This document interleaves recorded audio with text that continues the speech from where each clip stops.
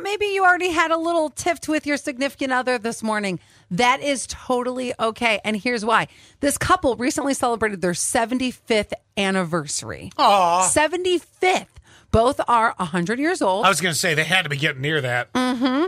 And the couple says their one secret to marital bliss is having a trivial tiff every single day. Every day. They also said they have a daily That's drink. something to look forward to. A daily drink. It might be something small. Where did you put my shoes, whatever.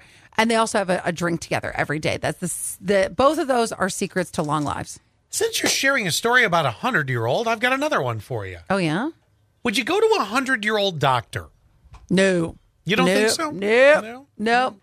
Because I feel like their vision's not as good. They're just not on their game. But they know stuff. Yeah, but have they really evolved with the times? I mean, medicine has changed. Medicine's changed, but then sometimes you look at it, you're like, wow, that actually fixed the problem. Whatever you told me it was. You're right. I mean, there are certain advancements.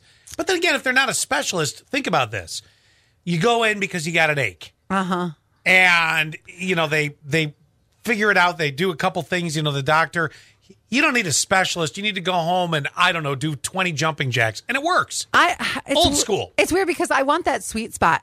I don't want the guy or girl who just graduated, even though I know that they're like, it's fresh in their mind, right? But do they? Yeah, but there's no experience. Right. Well, it's limited. They're getting experience. I don't mean there's none. That's what I'm saying. I'm like, can you give me somebody who's like 40? Well, the reason I say this is there's a 100-year-old man in Ohio. He holds the Guinness World Record for being the world's oldest working doctor.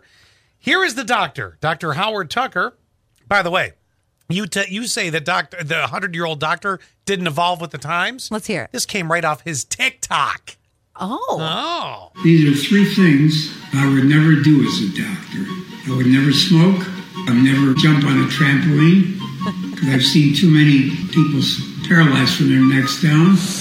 And I wouldn't ride a motorcycle. I missed the last one because he had an old man talk. And he won't ride a motorcycle. Okay, so no motorcycle, no smoking, and no jumping on a trampoline. Which I've seen somebody, a little boy, I mean, I was a little girl at the time, but he was a little boy at the time, that he jumped and the spring went in between his legs.